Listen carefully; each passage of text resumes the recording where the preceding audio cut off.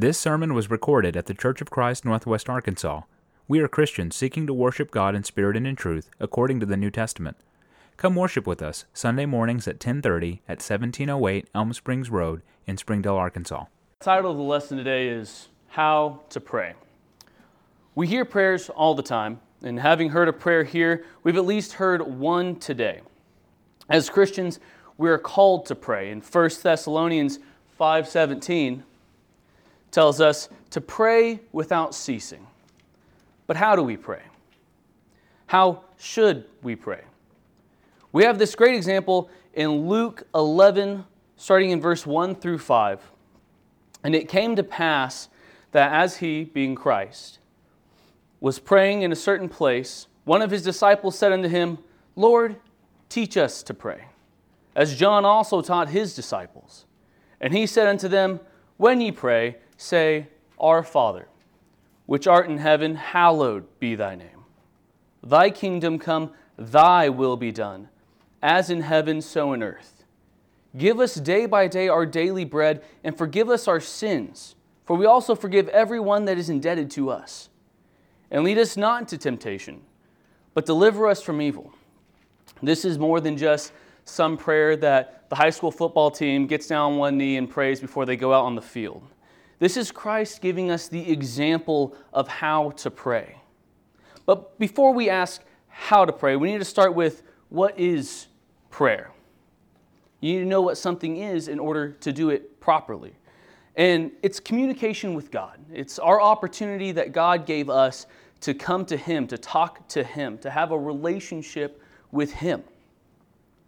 When you think of the example of a father and a child, and He is our Heavenly Father, and we are His children, Father desires to have a relationship, to have communication there, for us to come to Him and for us to speak to Him. And yes, He knows everything there is to know about us. And nowadays, you can know everything there is to know about anybody via social media. They post everything, where they went, what they did. But that does not equate a relationship. You still have to have that conversation. You still have to be willing to come to God and talk to Him. And you can come to Him with anything. You can come to Him with your struggles and with your strife. In Matthew 11:28, He says, Come unto me, all ye that labor and are heavy laden, and I will give you rest. He wants to be there for us. And there are different kinds of prayer. We can give God praise.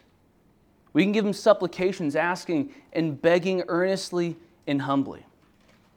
We can ask for those intercessions on our behalf, because God is so much stronger than us, and He cares about us, and He can, if it be His will, intercede for us. And we can give Him thanks for all the blessings that He has given us in our day-to-day life. But how should we approach God? Well, we need to start with reverence. We need to acknowledge who it is that we are talking to. Looking back at Luke 11:2, He says, Our Father who art in heaven, hallowed be thy name. He is the creator of everything. He is the Alpha and the Omega. He created all things. And we need to acknowledge who He is and who it is that we are talking to. We also need to come to Him with humility. And that means we need to know our place in this relationship, where it is that we stand. In James 4:6, He giveth more grace, wherefore He saith, God resisteth the proud, but He giveth grace unto the humble. A great example of this can be found in Luke 18, starting in verse 9 through 14, the parable of the publican and the Pharisee. And He spake this parable unto certain which trusted in themselves that they were righteous, and despised others. 2 men went up into the temple to pray, one a Pharisee, and the other a publican. The Pharisee stood and prayed thus with himself, God, I thank Thee that I am not as other men are, extortioners, unjust adulterers, or even as this publican. I fast twice in the week. I give tithes of all that I possess. And the publican, standing afar off, would not lift up so much as his eyes unto heaven, but smote upon his breast, saying, God, be merciful to me, a sinner. I tell you, this man went down to his house justified, rather than the other. For everyone that exalteth himself shall be abased, and he that humbleth himself shall be exalted. We need to recognize who we are in this relationship. Whereas the Pharisee was showing how great he was, how awesome he thought he was. Without God, we have nothing. There is nothing that we have to boast about without Christ. We are sinners. We all are, including that Pharisee. But humility is not the opposite of boldness. Hebrews 4:16 says, Let us therefore come boldly unto the throne of grace, that we may obtain mercy and find grace to help in time of need. We need to be willing to come to Him boldly, willing to talk to Him, desiring to have that conversation with Him, and willing to talk to Him about anything, any need that we have. Things that we need to worry about when it comes to approaching God would be, are we being a hypocrite? Are we coming to Him insincerely? When you think of a hypocrite, think about this Pharisee. Think about how he was approaching God, boasting about himself. He's not that great of a man. Without God, we have nothing. But we also need to worry about the insincerity of our prayers, and things that we can worry about when it comes to that is, think about the mealtime prayers that we have. We all grew up, parents telling us to pray before a meal, but where's your heart in that prayer? Are you more worried about what's in front of you? Are you more worried about getting to eat? Are you taking the opportunity to go to God and taking it as the gift that it is that He has given us? We also need to worry about praying in public sometimes even. If somebody is called upon to pray, are you praying just because you were called upon to pray? Or are you praying because you get the opportunity? You have this ability to speak to God in this moment and with your fellow brothers and sisters in Christ. Are you taking it for the joy that it is that He gave us? So we need to come to Him with reverence, knowing who it is that we're talking to. We need to come to Him with humility, knowing where we stand in this relationship, and we need to come to Him boldly, willing to talk to Him. But what makes our prayer acceptable to God? Well, first we need to start with faith. In James 1, starting in verse 6, But let him ask in faith, nothing wavering. For he that wavereth is like a wave of the sea, driven with the wind and tossed. For let not that man think that he shall receive anything of the Lord. We can have faith in God. We can have faith in His abilities. He created all things. We can trust that He has the power to do anything. And if it be His will, He will do it. But we also need to be approaching Him for the right reasons. James 4, verse 3, Ye ask and receive not because ye ask amiss, that ye may consume it upon your lusts. Yes, He can do all things. He can do anything. But He is also not a wish giver. He is God. He's not going to give in to your desires and your lusts of the world. He is going to act on His will. And so we need to pray for His will. Back in Luke chapter 2, we're going to be in the second half, or chapter 11, verse 2. In the second half it says, Thy kingdom come, Thy will be done, as in heaven, so in earth. We need to be praying that His will be done. In 1 John 5:14, and this is the confidence that we have in Him, that that if we ask anything according to His will, He heareth us. God will answer according to what is His will. Now, I also need to say that sometimes His answer is no. No is an acceptable answer, as is not yet.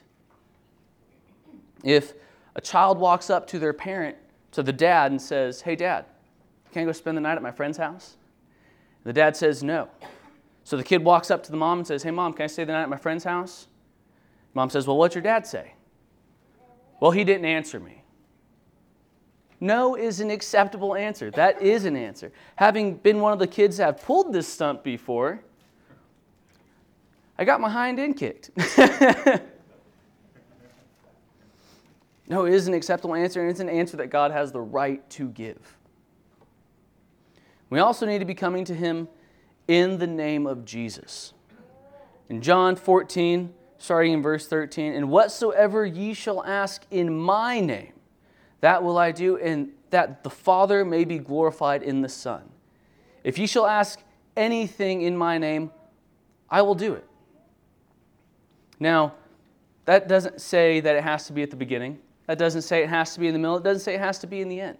As long as in your prayer you say in the name of Jesus and you're praying in the name of Him.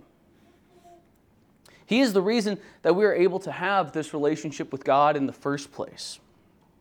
It is through Him that we receive forgiveness. It's through Him that we receive the gift of eternal life, and it needs to be through Him that we pray. And He intercedes for us on our behalf. The acceptability of our prayer is also based on our own righteousness. Are you doing the will of God? What kind of life are you living? In John 9:31, "Now we know that God heareth not sinners, but if any man be a worshipper of God, and does His will, him He heareth."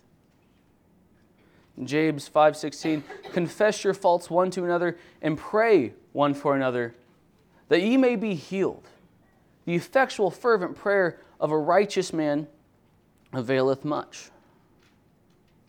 We need to pray with one another as well, because it's hard to live this life alone. We need to be willing to talk to each other and pray with one another. 1 Peter 3:12, "For the eyes of the Lord are over the righteous, and His ears are open unto their prayers, but the face of the Lord is against them that do evil." In Proverbs 28:9, "He that turneth away his ear from hearing the law, even his prayer shall be an abomination." So what is it? What kind of life are you living? Outside of here, how are you living? How are you walking? How is your life at home? How is your life at work? If we want our prayers to be acceptable, we need to live a righteous life and have faith in God. Pray to Him for the right reasons and for His will, and we need to pray in the name of Jesus. Now, there are plenty of things that we have to pray for. And I have a list, but such a short list compared to all the things that we have that we can pray for or come to God for. To continue on with the example in Luke 11, we can pray for our daily needs. Luke 11, verse 3, "Give us day by day our daily bread." We can come to Him asking for the roof over our heads, for the food in our bellies, for the clothes on our back. We can come to Him with all of our daily needs. We can also come to Him asking for forgiveness. In Luke 11:4, "And forgive us our sins, for we also forgive everyone that is indebted to us. And lead us not into temptation, but deliver us from evil." In 1 John 1:9, "If we confess our sins, He is faithful and just to forgive us our sins and cleanse us from all righteousness. We need to remember that we can ask Him to protect us against those temptations in our life. And that means, and if we're doing the will of God, if we're acting properly, if we're praying for His will, and if we're acting on His will, He will protect us from those temptations. Now, that doesn't mean you can still go to those places that cause you to sin. That's not doing His will. Doing His will would mean to stay away from those places that cause you to sin, that cause you to struggle. Pray against temptation and do His will, and He will help you.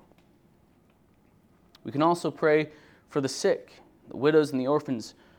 James 5:13 through 15, is any among you afflicted? Let him pray. Is any merry? Let him sing psalms. Is any sick among you? Let him call for the elders of the church, and let him pray over him, anointing him with oil in the name of the Lord. We've had a lot of people sick lately. We've had a lot of people sick in the country lately, family members. These are things that we can come to Him with. These are things that we can talk to Him about and pray about. And speaking of our country, we also need to be praying for the rulers. 1 Timothy 2, verse 1 through 3, I exhort, therefore, that first of all supplications, prayers, intercessions, and giving of thanks be made for all men, for kings and for all that are in authority, that we may lead a quiet and peaceable life in all godliness and honesty. For this is good and acceptable in the sight of God our Savior. We might not even like the person that we're praying for. We might not agree with the people that we are praying for, with those who are in authority, but we still need to pray for them. We might not like the president that was recently elected, but that doesn't mean we get to stop praying for that person. That doesn't mean that we can ignore them in our prayers. We can still pray for them. And now that does not mean praying evil things for them. No. We need to pray for the will of God for them. Now, as my list is short, I'll also say the things that we forget and don't know how to pray for.